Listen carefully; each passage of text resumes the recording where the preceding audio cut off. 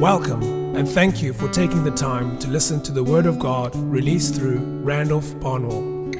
Randolph is the founder and senior elder of Gate Ministries, Durban Central. Be encouraged to access free additional resources for your edification at randolphbarnwell.com. Great grace, peace, and mercy from Christ be multiplied to you as you listen to this teaching. We're going to continue on righteousness tonight, and thank you for coming out.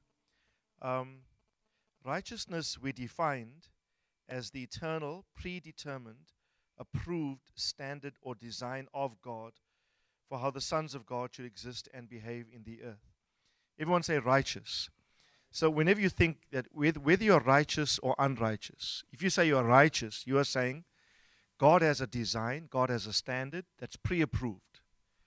Me as a man on the earth, I must fit into that approved standard. On the earth, I cannot do my own thing, live how I want to.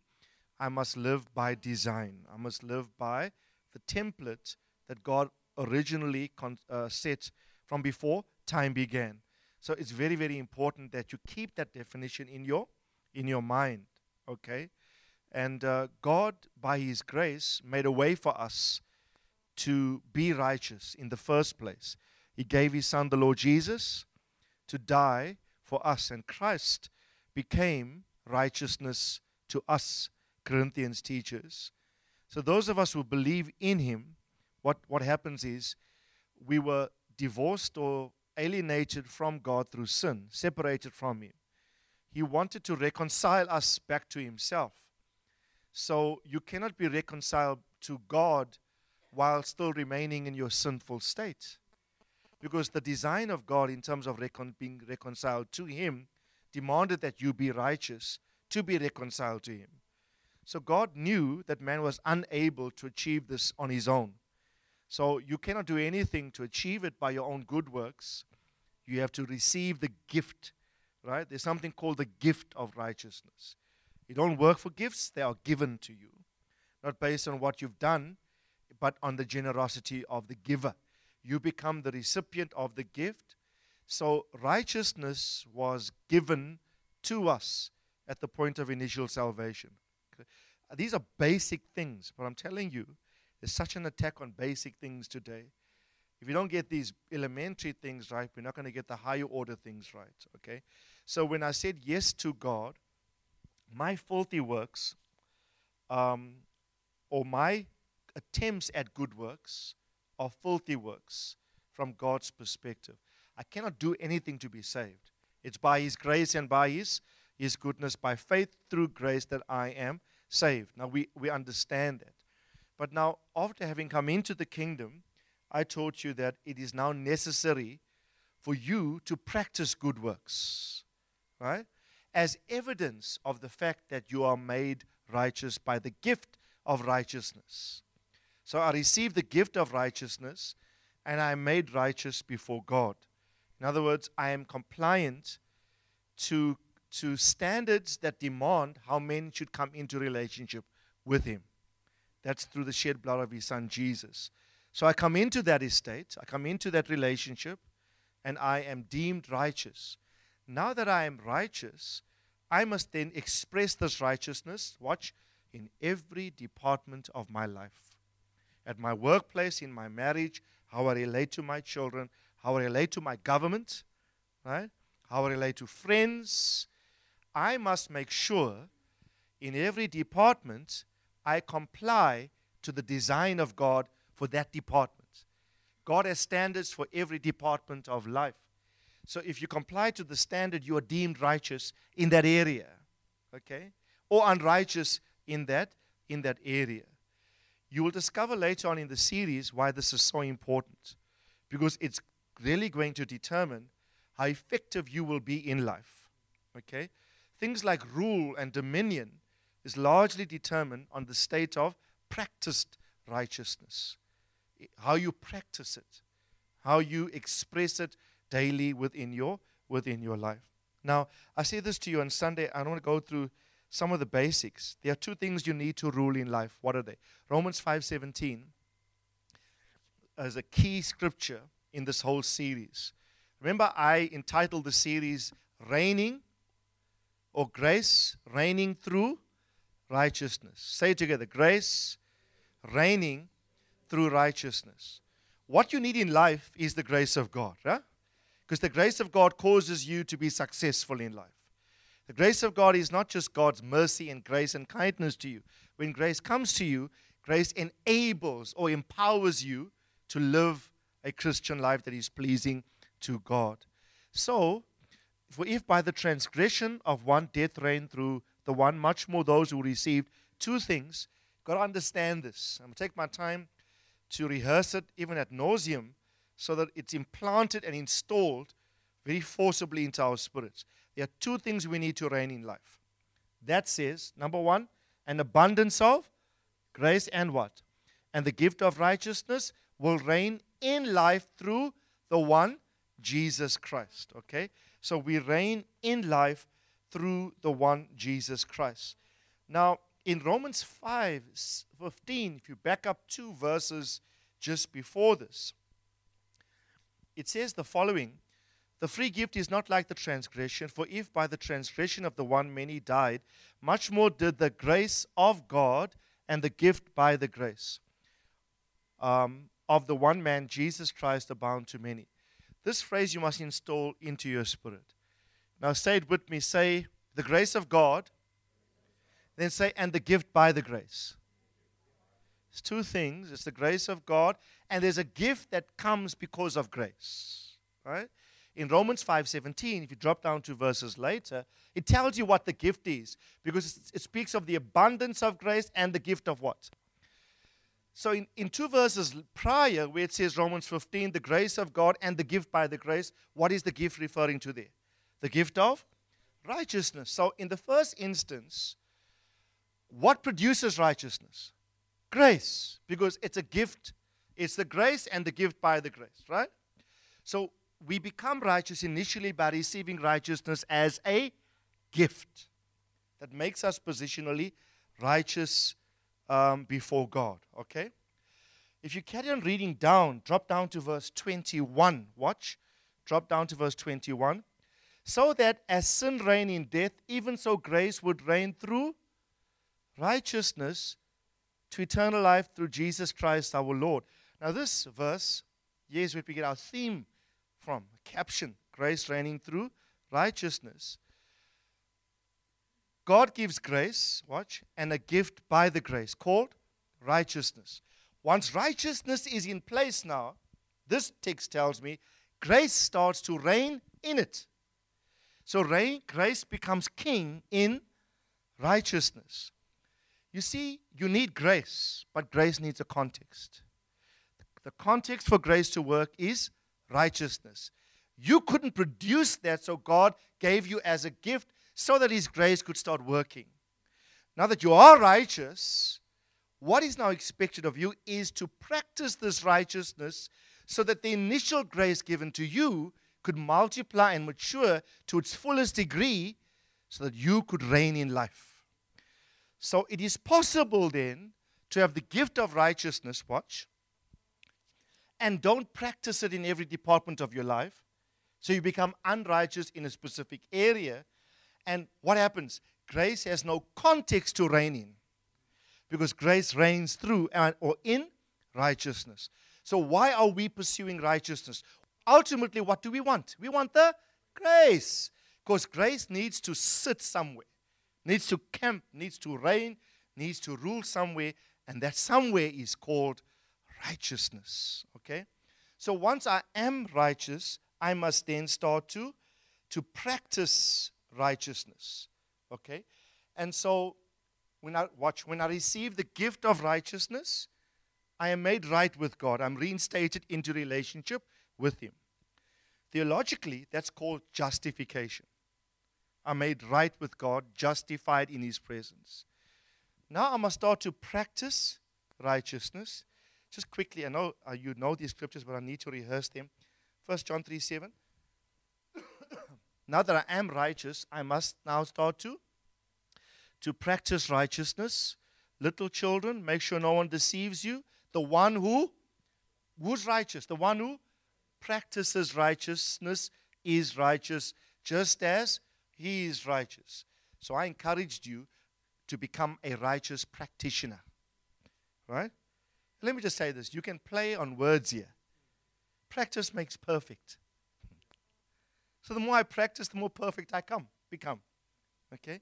They asked, who was he? That famous golfer, South African golfer? Gary Player. The first time he hit a hole-in-one, they said, lucky shot. He said, no, not a lucky shot. He said, the more I practice, the luckier I seem to get. He said, this hole-in-one didn't just happen. It happened through deliberate planning and practice, and it happened at a point in time. And I'm saying to you, practice doing the right thing in your marriage. Practice doing the right thing in your job. Practice right behavior according to the standard of God in every department of your life. You might not get it right the first time, but have a desire to be right in it.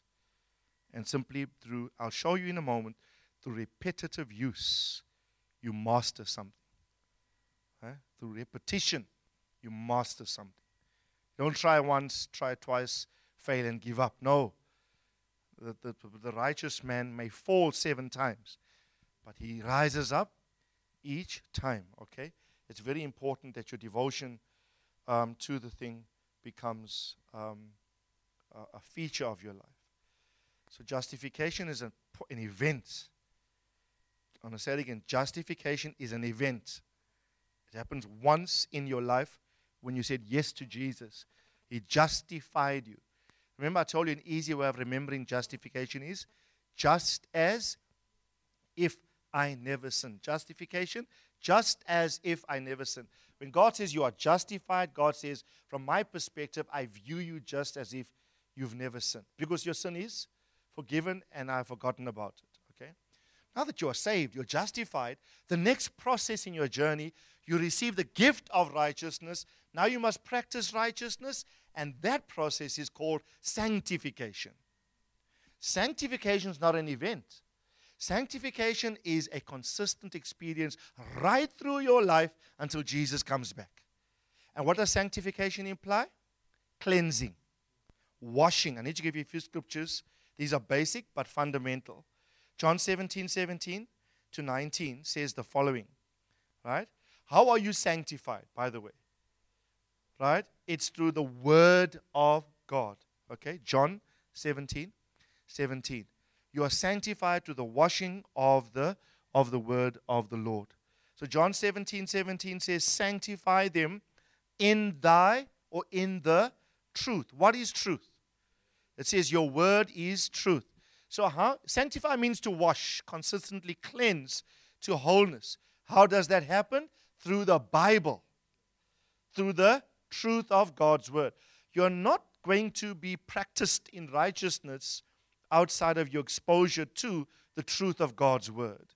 That's why I want to encourage you, love the Bible. Read the Bible. Study the Bible. Hear the Bible. Hear messages, for example, that we preach. Hear it over. Just every time what you hear, study, read, and meditate on God's word, you must consider yourself taking a bath. Because that word is going to do what to you? Wash you and clean you up of all the niggies and the nyagas. Okay? Going to clean you up of all your nonsense. Right? So you got to wash daily. Ask your neighbor, have you taken a bath today? Okay. I'm not talking the natural bath. I'm talking about have you washed yourself in the word of God. Okay? So Jesus here is saying this. He's praying in the garden, and he says to his Father, Father, sanctify them in thy truth. And he qualifies, he says, thy word is truth. As you sent me into the world, I also have sent them into the world. For their sakes I sanctify myself, that they themselves might also be sanctified in the truth. Here's a principle for anyone who speaks the truth or teaches God's word. Jesus said to his Father, you sanctify them in your truth. And then he says, for their sakes, I will sanctify myself, that they themselves might also be sanctified in the truth. So the one who is the word and becomes the medium through which the word is spoken must himself first be sanctified before the word he preaches can sanctify the hearers. The medium or the conduit of the word must be sanctified for those who hear to be sanctified. It's a filter. Okay? So I have to ensure, if I am a preacher of God's word, the word works in me first before I preach it to others. Okay? Otherwise, I become a hypocrite. Okay? It must work in me first. John 15:3 is a powerful statement.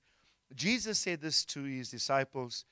John 15:3, he said, "You are already clean because of the word I have spoken to you." I like this. When are you clean? Because you heard something. So hearing the word is the process of cleaning you. Now are you clean? You're already clean because of the word which I have spoken to you. Do you know, even as you hear me tonight, do you know what's happening to your spirit? You're being washed. Think about every time you're sitting under the sound of God's word. Consider yourself taking a shower. It's going to wash you, cleanse you. Don't you feel clean, like after every service, like you were detoxed of some elements? It's like God took out some stuff and purified. That's the process of sanctification. One last verse in this respect. Ephesians 5:25 says the following: "Husbands, love your wives, as Christ also loved the church and gave himself up for her, so that he might sanctify her and cleanse, having cleansed her by the washing of water with the word." How does he cleanse her? Washing of water with the word. So the word of God's likened unto water. Okay, so you take a bath and you are cleansed through the medium of God's word. Now, I'm going to skip a few things. Some things I want to talk more on Sunday. But while we are on this vein of being washed and cleansed through the word of the Lord, I want to demonstrate to you now how this happens. 2 Timothy chapter 3, verse 16. Watch. 2 Timothy chapter 3 and verse 16 says the following: "All scripture is inspired by God and is profitable for four things." The scriptures are useful for four things. What are those four? Number one, teaching. Number two, right, reproof. Number three, correction. And number four, what? Training in righteousness. Why? What is the ultimate objective? What is the outcome? So that what? So that the man of God might be adequate and equipped for every good work. You're not going to be adequate and ready to do any good work that God calls you in life to do until you first engage the scriptures. You can be successful to a degree, but there's a level of success that will always escape you because you're insufficiently prepared for what God has in store for you. Now, I need to say this. Contextually, this is a reference to those that do God's work, the man of God doing the work of God. But you can take the principle and apply it to all men. If there's adequacy that you need, if there's preparedness that you need the Bible, you need the Word, you need both Testaments, not just New Testament. It says all Scripture, right? So you need the entirety of God's Word to prepare you adequately for what God has in store for you. And the Scriptures are profitable for correction, for reproof, first for doctrine, correction, reproof. And the last one I'm interested in here is called training in what? In righteousness. So you're not completely, fully, practically righteous. Positionally you are, but practically you are growing in righteousness in every aspect of your life. And that is what the scripture means when it says you are becoming the righteousness of God in Christ Jesus. It's a process. A lot of people say, I am already fully righteous. I believe it by faith.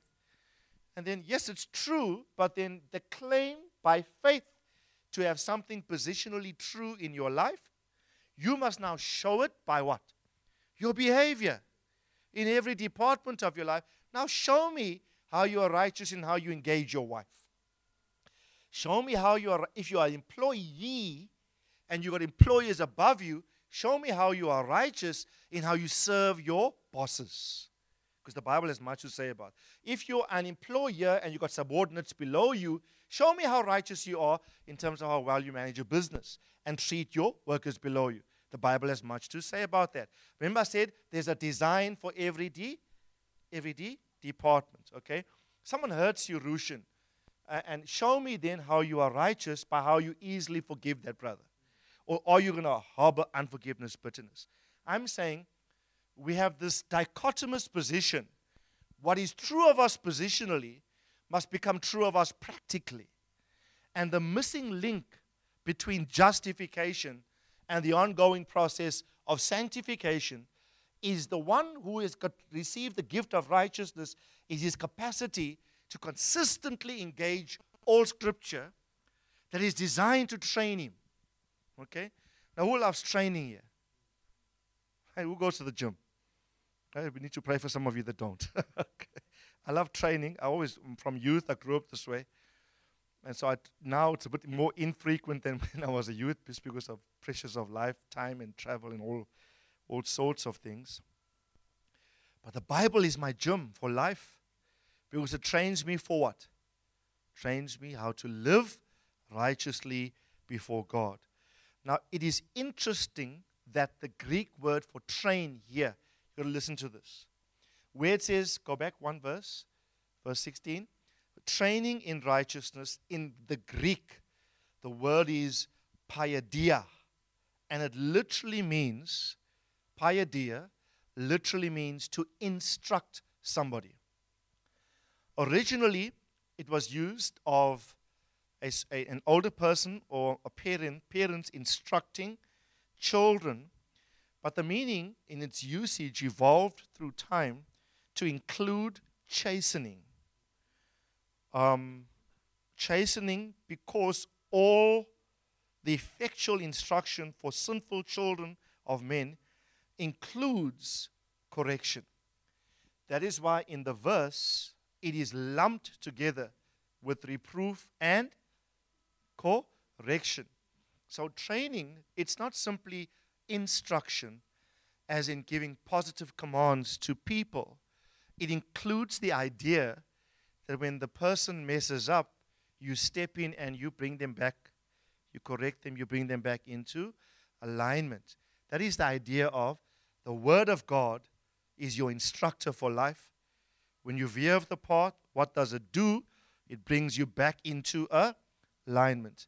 Think about the possibilities if you neglect to come to church, like on a Sunday. Yeah?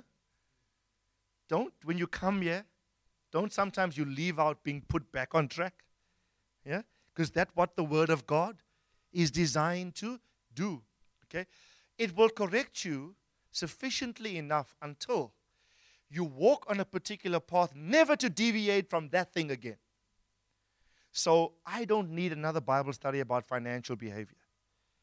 I've exposed my heart, my spirit, to enough financial teachings for Renee and I to say, we will never veer from first fruits, tithes, and offerings. Right? If we do, the Word of God will come to correct. I don't need an instructive Bible study how to honor my leaders. What have I done? I've practiced it so much, it's now reflexive. I just said to her today, I need to organize a breakfast with somebody by next week or by Friday before I go to Nakala next week. I want to honor this person. I don't think, it's not a hard thing for me anymore. Why? Previously, it was a battle. But what does the Word of God do? It reproved, it corrected me so much that now it becomes reflective and unalterable once you're on a path, okay, of a particular behavior. So it was used with this in mind. Okay? Now, if you look at Ephesians 6 verse 4, you will see the word used in a particular context. Discipline or instructions in righteousness. Now, fathers, do not provoke your children to anger. That's for all fathers. Fathers should not unnecessarily exacerbate their children. And all the fathers said, there's no children here, so hardly anybody saw it. Right? We must not, by our fathering style, unnecessarily provoke our children to anger. That's the text. Many parents I know quote the first part. Children, obey your parents in the Lord. But they must also look at this part. Fathers, do not provoke your children. It's both. Don't just command the children. You must also have the other side of the coin. Right? But bring them up in the discipline and in the instruction of the Lord. Now, fathers should discipline and fathers should bring their children up in the admonition of the Lord. But in all of your discipline, don't be so disciplined that your discipline provokes to anger. Your discipline should be an expression of your love. My point that I want to make now is, if the Word of God is my instructor for righteousness, your spiritual father usually is the one that will administrate that discipline. Okay? He will administrate that discipline by the word of the Lord. Now you've got to read with me Hebrews chapter 12 from verse 5 to 11. Hebrews 12 from 5 to 11. Hebrews 12, 5 to 11. So who disciplines you? Come on, say spiritual father. Right? The one who is over you in the Lord, your pastor, your spiritual leader. You see two things here. Before I read this, two things. The word of righteousness will instruct you and train you in righteousness. Firstly, by doctrine, by teaching. So every Sunday you come and what do you hear? Doctrine. You hear teaching. That in itself is your corrector, your discipliner. Because you're hearing the word and you realize, hey, in that area of my life, I'm out of joint, I'm out of sync. I heard the word must bring me back, right? But let's say you heard the doctrine, you go out and you still routinely disobey God. What then a spiritual father will do, he comes to you not in a vacuum. He comes to you knowing you've heard the principle. But he sees your life out of sync. So he comes to restore you back. In that framework, read this text.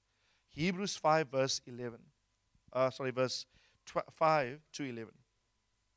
Hebrews 12 from verse 5 to 11. And have you forgotten the exhortation which is addressed to you as sons? My son, do not regard lightly the discipline of the Lord, nor faint when you are reproved by him.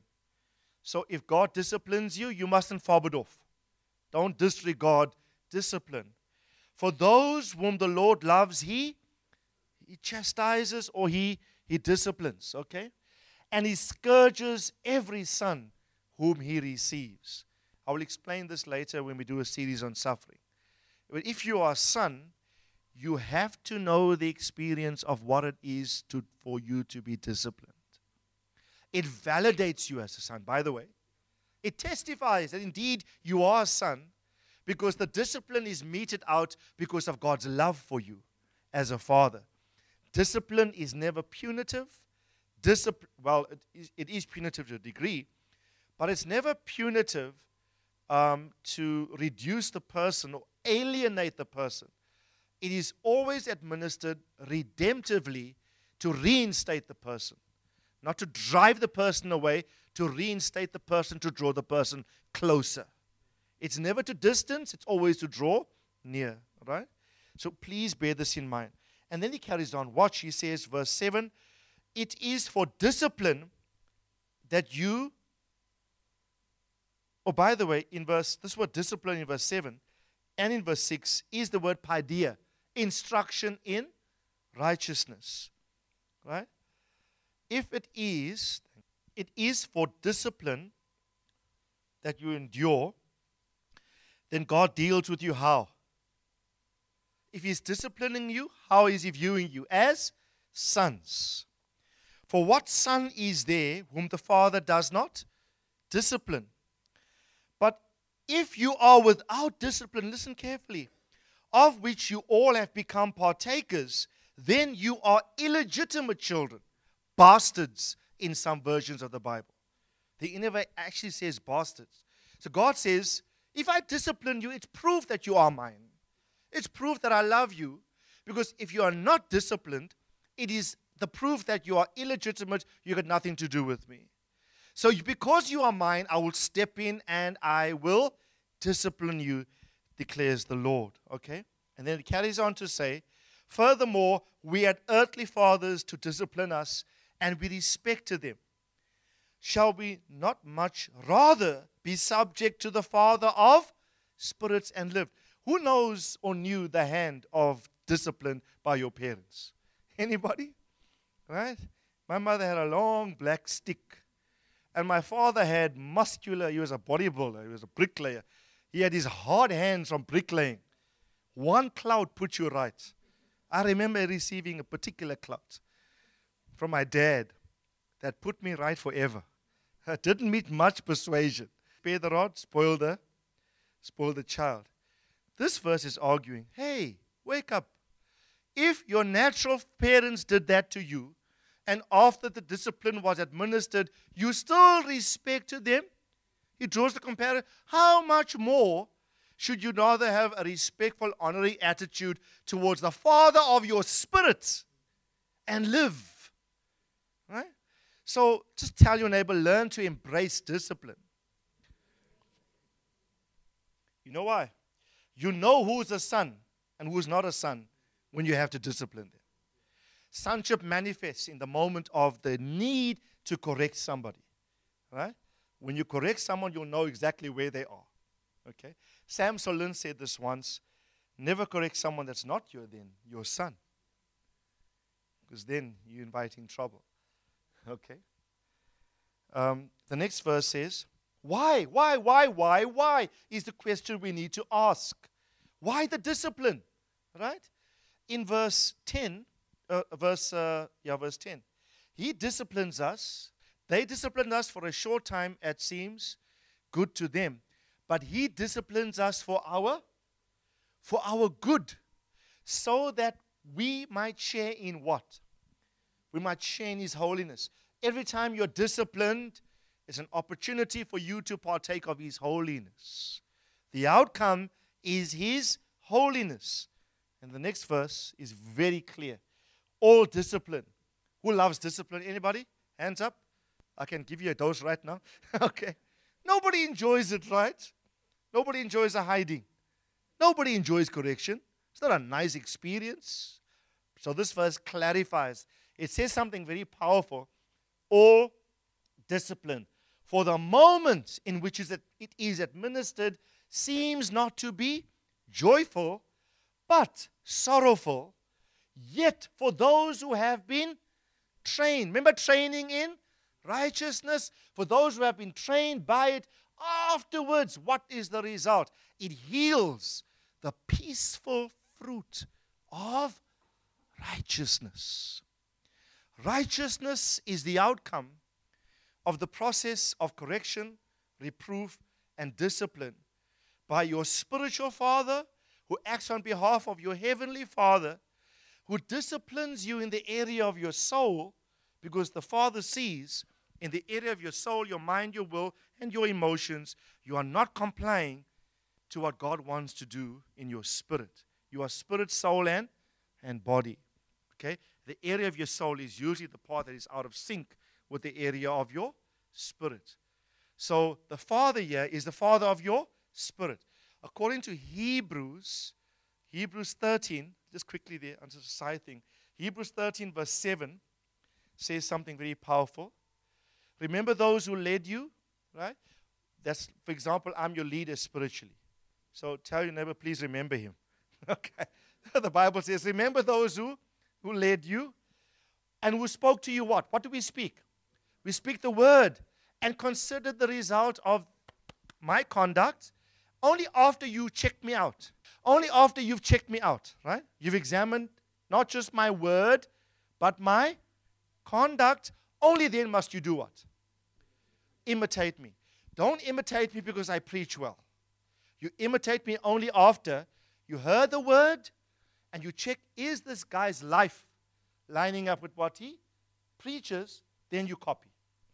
Drop down to verse 17. There's two critical verses regarding leadership in Hebrews 13 you must remember. Everyone say 7 and 17. Easy to remember. Hebrews 13, 7 and 17. 17 says, obey your leaders and submit to them. Why? What are we watching? They keep watch over what? Over your souls, as those who will give an account. Let them do this with joy and not with grief, for this would be unprofitable for you. So what am I watching? Come on, talk to me. What am I watching for you? Watching your soul. Hebrews 12 says, the Heavenly Father, earthly fathers disciplined you, you respect them. How much more shall you not respect and honor the Father of your spirit? The Heavenly Father is the Father of your spirits. Leaders or spiritual fathers watch which area? Your soul. In other words, I'm watching the degree to which in your soul domain, are you compliant with the righteous standards of God made known to you and received in your spirit? It's your soul area that's usually out of sync. How you think. Your soul is your mind, your will, and your emotions. 3 areas. Your mind, your will, and your emotions. Okay? Now, go back to Hebrews chapter 12 and verse 11. Hebrews 12 and verse 11.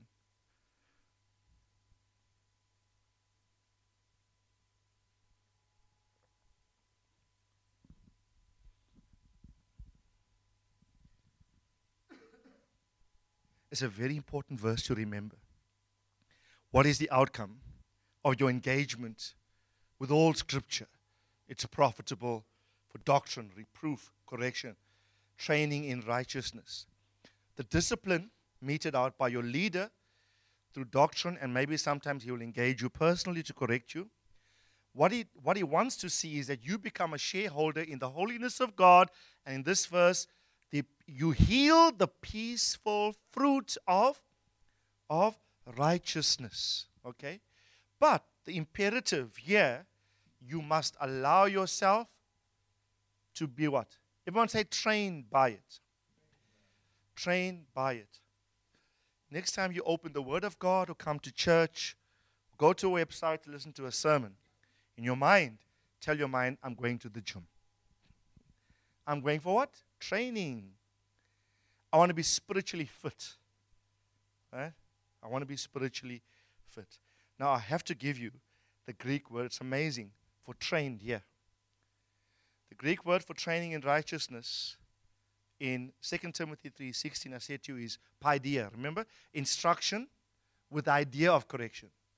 But the Greek word for trained here is gumnazo. Everyone say gumnazo. Gum, like G-U-M and nazo, N-A-Z-O. Gumnazo. Say it again, gumnazo. You know what this word means? To train naked. Don't try it physically. Okay. It means to train naked. And usually in that culture, Greek athletes train naked. Right? It also means to exercise. Metaphorically, for us biblically, it would mean to be trained in godliness. And I will give you a few verses that will testify to this. Okay? Now, I love weight training or resistance training. I've done so from my youth.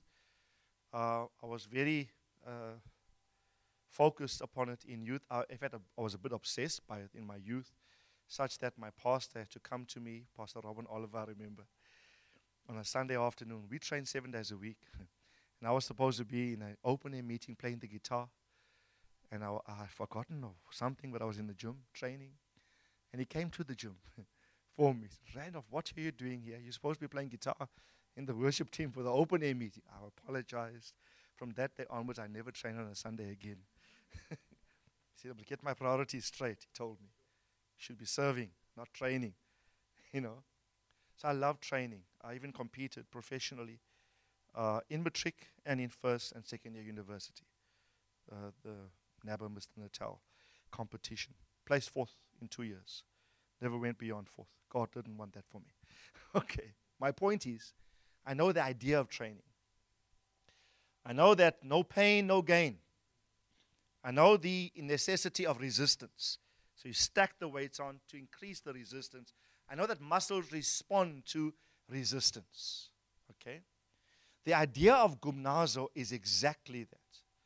That God will submit you to some, and He will resist some things in you to develop them. Not in a negative way, but in a positive way for you to be challenged. I remember the rigor of preparing for a competition. You had to follow a specific diet. You couldn't miss a workout, come hell or high water, no matter what the weather conditions. But the athlete, never mind bodybuilding, any sport, has to submit himself to a rigorous program of physical exercise, and there is the idea of training. The outcome is he wants a particular skill or form developed to such precision that on competition day, he's peaked, it's at its best, so that his function could be executed way above his competitors. But you can't have that display of success above your competition if you haven't submitted yourself to the rigor of consistent daily training. That's the idea contained in this word where it says, train by it. It's not just like you do it now and then.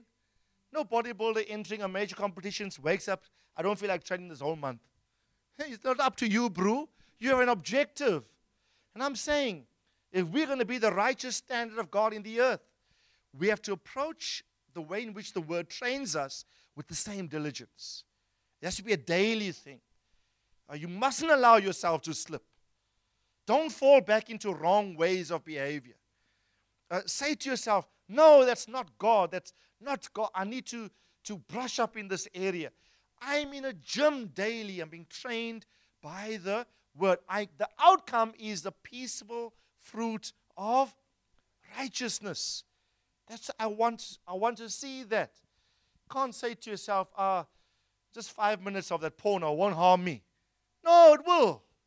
You detracting from the idea of consistency and rigor.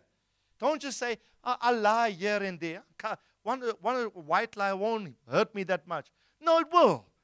It's going to impact your preparation for an outcome. Okay? So everyone say rigor. Say consistency. Okay? Now 1 Timothy chapter 4. What are we being trained in? We've been trained in, everyone say godliness. Godliness could be synonymous with righteousness.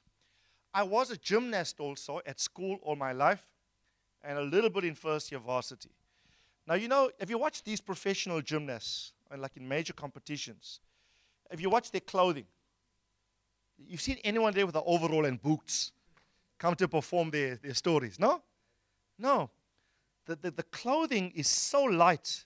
It's made of special material, and it's tight-fitting.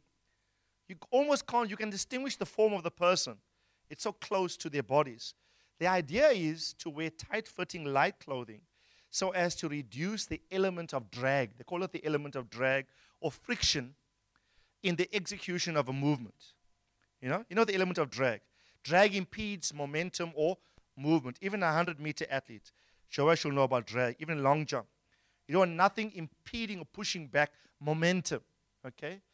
So let me say, gymnazo, train, comes from the Greek word gymnasion, from which we get the English word gymnasium and then gymnast. God had these ideas in mind. God is saying to you, I want to strip you of any form of the flesh off you that's going to impede the way you execute my will. I need to strip you of all the unnecessary overalls, gumboots. I need to strip you of anything that's going to prevent your execution of my will. Okay? So the process in training and discipline is to reduce the element of drag, which is the carnal fleshly tendencies. Okay? So God's going to strip you so that you become gymnazoed or trained in righteousness. 1 Timothy 4:7. Watch. 1 Timothy 4:7. Have nothing to do with worldly fables fit only for old women. How's that? Some people like stories. You're like an old woman with your stories. Paul says to his son Timothy, stay away from stories, from fables. He's saying to a young man, don't be like an old woman. Right? Stay away from the things that you should not be entangled with. But he says, watch, On the other hand, contrary to this, discipline. Everyone say discipline. Discipline yourself for the purpose of what? Of godliness. For what? Bodily discipline is only of little profit, but godliness is profitable for all things, since it holds, watch, the promise of the present life and also the life to come. The same verse in the New King James. 1 Timothy 4:8 in the New King James says, I like it plainly, it says here, bodily exercise profits what? It profits little, but godliness is profitable for all things, having promise of the life that is now and that which is to come. You know, I go to the gym, I'm not there for more than 45 minutes. I just don't have the time. It's less sometimes. I see Quentin in the gym there as well. Who's a gymmer? Anybody? Right? Ashley, I know. Okay. It's very important to exercise. Tell your neighbor you should start if you're not. Even if you don't have to go to the gym, maybe a brisk walk, 30-minute walk or 20-minute walk a day, Dr. Segi says is all you need. He said nothing more than that. It's all you need to have a good, healthy lifestyle. I watch some people in the gym and the time they spend there and the money spent on something called flesh that's about to perish. You're not taking all that muscle with you when you die. Right? You're not taking that physique, that presentation of your flesh, going to stay here this side. I am saying it does profit, but the Bible says its only keyword here is little, and little here is compared to your inability to take that into the next life. But he says on what you should be spending more time on is training your spirit, training the hidden part of you that cannot be seen. Your spirit and your soul are the eternal things about you, right? And I always say, I will never spend more time in the gym than I spend more time in the Word. Never. I tell my body, I tell my mind, you're going to spend an hour in the gym every day, but how much commensurate time will you spend in the Word and things like prayer or the community of the saints of God, right? Eternal things have more weight than physical, temporary things. All I'm saying is, brethren, give more weight to the things that will have benefit for you in both realms. Physical exercise only has benefit for you now. Godliness has benefit now, it says, and in the next life. Okay? I wrote something when I was typing up my notes here. I wrote something that Sam Solon said. I remember him saying this to one of the schools. And I'll quote him. He said, do not do more physical exercise than as necessary for you to do God's will effectively in your body. Do not do more of it than is necessary for you to effectively do God's will in your body. Right? So you must do it, but do not become obsessed. Do not become obsessed by it. 2 Timothy 3:5. 2 Timothy 3:5. It says, holding a form of godliness. Now, the context of this scripture, you see, are we expected to be godly? Yes. Timothy is instructed to train himself, be disciplined, and train himself in godliness. But some people only have it in form. In other words, in appearance, but not in essence or in reality. And you must stay away from such people. It says avoid such people. They have it in form and they deny its attendant power. My appeal to us as a church is, don't parade the stuff. Don't act it out. Don't have it in form, but inwardly you're far from it. It's either genuine or it's not. Because if you have it in form, the attendant power will not be present with you. Okay? You got to have, and if you have someone in your close circle of friends that's a hypocrite, only has the form and not the essence, this verse says, avoid such men. Just stay away from them. I won't have time, because of time, I won't have time to fully explain this. But this verse 5 is as a result of verse 1 to 4. If you read verse 1 to 4, he lists 18 characteristics of what men will be like in the last days. 18 expressions. And he says, if your friends, your inner circle, has any of these, just stay away from them. Because that tantamount to godliness in form, but not in essence or in power. Okay? Now, 1 Timothy chapter 6. 1 Timothy chapter 6 and verse 3. Okay? We'll do one or two more because time has raced away. And I haven't gotten to where I really wanted to get to.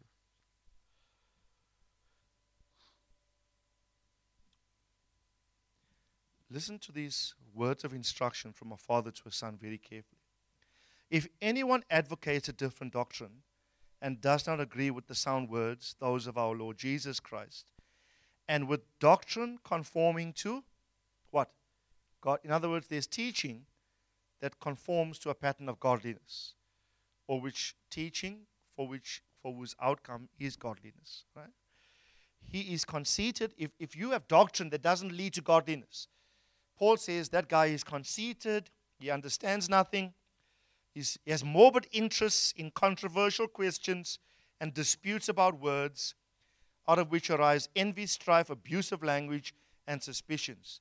Facebook is full of this verse. Yes, Facebook personified. You look at, I'm talking about religious guys, claim to be, they're full of contentious issues, and they're using public platforms for this purpose. Paul warned us that there's doctrine that doesn't generate godly lifestyle. Right? And then he says in the next verse, verse 5, constant friction between men of depraved minds, deprived of the truth, who suppose that godliness is a means of gain. So there's some that will use godliness for self-interest, godliness for private gain. Okay? Then in verse 11 of the same verse, the same chapter, rather, he says to his son, but you run away from all of these things. Don't like those Facebook posts. Don't engage contentious discussions. He says, you run away from that thing. Flee these things, you man of God. Everyone say man of God. Okay? There are many men of God, but there's no God in those men. If a man of God, you must see God in the man. Therefore, the man of God becomes a man of God. Right? So, he calls his son, you are a man of God. What must you chase? What must you chase? Chase after. I'll talk about this on Sunday morning. Chase after it with all of your heart, my son. He's saying, you pursue, you leave what the others are doing.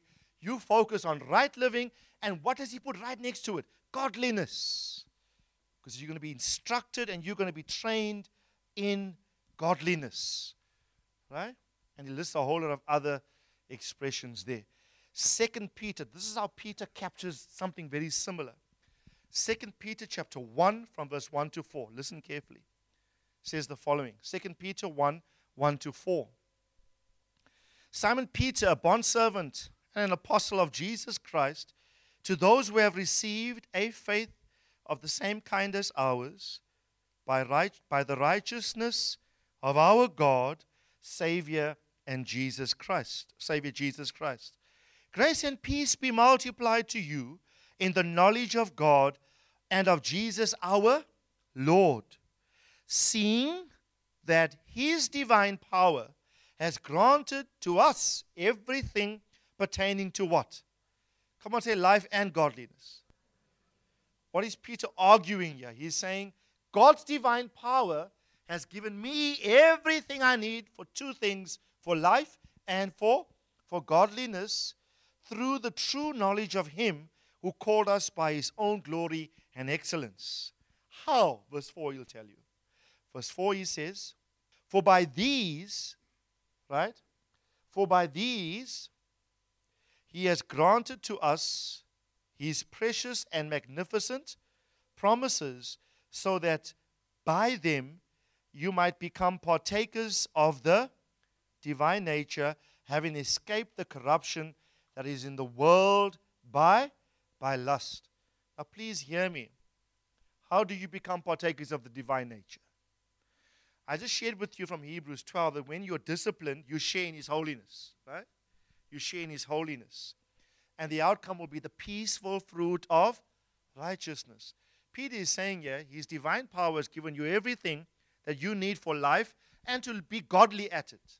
How do you get everything from God for life and to live a godly, pleasing life? He says, well, He has given us precious and magnificent what? Promises. And if you double click on this word in the Greek, it doesn't just mean like the promise of provision or the promise I'll be with you. It refers to the general package of the Word of God, all its principles. That's how you must read this. God has given to you precious and magnificent principles or promises so that everyone say, by them you become partakers of His nature. What is that? That's the Word of God. It's the Word of God by which you partake of everything that is true of Him. If He's righteous, He gives His Word to instruct you in how to become righteous. That Word will correct you and kumnazo you. It's your gym. It will train you, cut off the flesh from you so that you develop in a lifestyle of being righteous, compliant to every design of God in all departments of your life. Now, one last verse and then we'll close. Hebrews 5:17. This one you got to understand. Because I'm going to close off with this because of time. There are many other verses we could look at. But because the word gumnazo is used in this passage also, and the word righteous appears there as well, Hebrews 5:13. Hebrews 5:13. My mistake, sorry. Watch. Everyone, or let me just before, for those of you who don't know, the Word of God is likened unto water. We know that, right? We read it. It can wash you, etc. The Word of God is also likened unto milk. And who drinks milk? Babies. The Word of God is also likened unto meat. Who goes to braais and eat meat? Adults. Right? So, right, everyone who partakes in milk is unaccustomed. The word unaccustomed here means unskilled. What is he unskilled in? The word of what? The word of righteousness, because he is still an infant.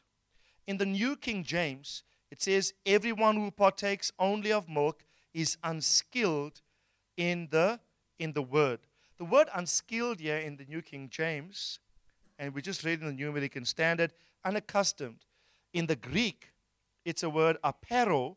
Apero literally means inexperienced. Now, two thoughts I have here. What does the Bible mean when it says the phrase, the word of righteousness? Two things. It could mean, one, that the word itself is righteous. Right? Let me give you a scripture for that. Psalm 19, verse 7 onwards, 7 to 9. The law of the Lord is perfect. The law of the Lord is a reference to God's word. It's perfect, converting the soul. The testimony of the Lord is sure, making wise the simple. Go on. The precepts of the Lord are right, they rejoice the heart. The commandment of the Lord is pure, enlightens the eyes. The next verse says, the fear of the Lord is clean, enduring forever, and the judgments of the Lord are true, and they are what? The word of God, the judgment of the principle in God's word, they are righteous. There's a beautiful verse, I don't remember where it's found, in Psalm 119, where David says, or the writer says, all your laws are righteous. That could be one meaning, the word of righteousness. But also the word of righteousness could be that the word produces righteousness in the one who engages the word of God. Okay? Now, listen. Do we have the Amplified? Listen to this in the Amplified. It plainly spells out what the verse means. Okay? Hebrews chapter 5 and verse 13. Hebrews 5 and verse 13. Now, in the Amplified, watch. Everyone who continues to feed on milk is obviously what? Inexperienced. And he is unskilled in the doctrine of righteousness. And it explains what it is. Conformity to the divine will in purpose, thought, and action. For he is a mere infant, and this describes infants as the inability to to speak. Okay? Now, the NIV or the NIRV, do you have the NIV? The NIV says, anyone who lives on milk, being still an infant, is not acquainted with the teaching about righteousness. The NIRV says, anyone who lives on milk is still a baby. The person does not want to learn about a godly life. Now, listen carefully. What do I understand when it says that if you feed on milk, you are babe, but if you strong meat, you are mature? And the one on milk is unskilled or inexperienced in the word of righteousness, implying that the one who has capacity for meat is skilled in the word of righteousness. It doesn't primarily refer to your ability to engage deeper doctrine. We've always understood it to be that. It primarily refers to the extent to which you've allowed the word to transform you into righteous lifestyle, righteous behavior, or righteous outcome. That's the intent. He who is mature is the person who can engage the word of the Lord and let that word generate an outcome of righteous behavior within his life. If you go back to the NASB and go to verse 14, it carries on the thought. Watch. I won't have time to unpack this now, but I'll explain it more. It says, but solid food is for who? Solid meat for the mature, who have, because of what? Not because of engagement with profound revelation, but because of lifestyle practice, have done what? Have gymnazoed, have trained their senses to distinguish between what is good behavior and what is evil. That's the mature guy. That's the righteous practitioner. Okay? So you heard people say, oh, that man is deep. He's a deep, profound revelation. Deep, deep, deep, deep. I want to see how deep you are by how you live, not by how you can declare deep things. This verse is saying, don't distinguish the immature from the mature based upon the capacity for revelation. It's by their practice. It's not your capacity to separate between evil and good. Anybody can do that. But the implication, you've trained your senses to discern between the good and the evil so that you engage in godliness and reject that which is evil. Then are you mature. Then you're no more a babe. Then you're now starting to make progress in Christ. Deuteronomy 6:24. Quickly, you'll see this wonderful verse. Deuteronomy 6:24. 6:24 says the following. Right? Deuteronomy 6:24. So the Lord commanded us to observe all these statutes, to fear the Lord our God for our good always, and for our survival as it is today. Listen. It says, it will be righteousness for us. Now, you don't see the verse here. Just repeat this after me. Say, it will be righteousness for us if we observe all these commandments before the Lord our God as He commanded us. The text says, it talks about these statutes that the Lord has given us for our good. And it says, if we obey these statutes, it will be for us what? Righteousness. It will be righteousness for us if we observe these commandments. So I want to encourage you to be obsessed by the word of the Lord. Psalm 1 in closing. Everyone say the word of righteousness. There are a couple of phrases I want you to install into your memory and into your spirit. The one from 2 Corinthians 3:18. The word of God is profitable because it instructs me in righteousness. It trains me in righteousness. The other is from Hebrews 5:13. Okay? It speaks about becoming skilled in the word of righteousness. Not so much your capacity to handle the book, but your skill in how you live it out, being discerning between good and evil. Right? You observe the commandments according to Deuteronomy 6. That word in your obedience becomes righteousness for you. Okay? And then my absolute favorite, obviously, is Psalm 1. How blessed is the man who does not walk in the counsel of the wicked or the ungodly, nor stands in the way of sinners, nor sits in the seat of the scornful. But his delight is where? In the law of the Lord. And in his law he does what?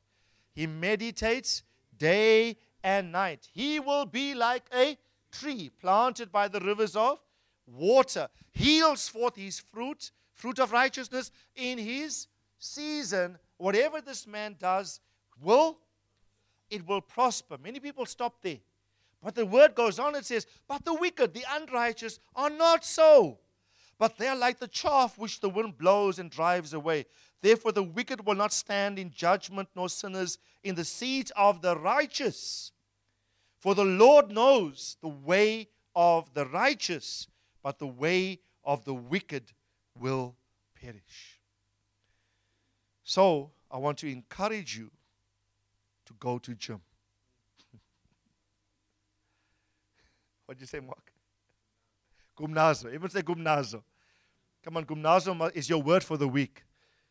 Right? Gumnazo. So, I'm going to train myself in righteousness. Like a gymnast, like a bodybuilder, I'm not going to miss a workout. I'm going to be so rigorous in how I submit my life to the principles of the word daily, right? Because by it, I'm becoming a shareholder in his holiness. I'm becoming a partaker in his nature. He has given to me everything I need for life and for godliness. By exceeding great and precious promises he has given to me. The word of righteousness instructs me in righteousness. And develops within me through discipline, correction, and reproof, usually through the medium of a spiritual father or leader over me. Speaking the word of the Lord brings my life to such form and function. The drag element in my life is removed. There's no anything impeding the execution of function like a gymnast. Tight-fitting clothing, no drag. I can efficiently do the will of the Lord because of my submission to be trained in godliness. The best training you can do beyond physical exercise, which only profits little and has benefit for this life only, the best thing you can do that will benefit you now, it says, and in the future, is to rigorously train yourself to comply with all of God's standards for your life by subscribing to the Word of God, which tells you how to do it. Okay? It's the Word of God in you. So are you going to be serious about this? Yes or no? Yeah? Don't let up. Don't cut corners, compromise, and say, yeah, I'm going to cut corners here. No, you're in a gym. It's a gym for life. You are being prepared for effective functionality in life. You know, I'm noting in my own life now, there's such an ease to do some things. It's like, even I sense like an increased impartational anointing that's really growing because now of a more thorough devotion to please God in every facet and in every department of my life. Yeah? You know what the scripture says? Blessed are the pure in heart. Why? For they will see. I'm seeing some things now I've never seen before. Right? Because of my renewed commitment to doing what is right. It's like eyes just be open. Wow, didn't see that before. Blessed are the pure in heart, for they will see God. Amen. Let's pray. Father, we bless you for your word of righteousness that's given to us to train us and instruct us in righteousness, that we will endure the discipline of the Lord, the correction and reproof given by your word. We will endure it, become partakers of your nature, become partakers of your holiness, become partakers of your divinity. You are righteous. Expect us, your sons, to be as you are, righteous. Thank you for the gift of righteousness. Thank you for salvation. Now, God, we ask that you would empower us. I pray, come on, everyone lift up your hands. I pray grace to everyone that is here and even listening by the audio. I pray great grace and peace to you. May you have the grace to please God. May you do the right thing always. May you comply with all the righteous requirements of your Father as you have statutes to observe. The word of the Lord says to you it will be righteousness. And may you, who are pure in heart, may your eyes see new things. May you behold the deep things of the law of the Lord that you've not previously known before. May God give you sight, prophetic sight, into realms not yet seen before. May the Lord bless you. May the Lord keep you. May the Lord cause His face to shine upon you.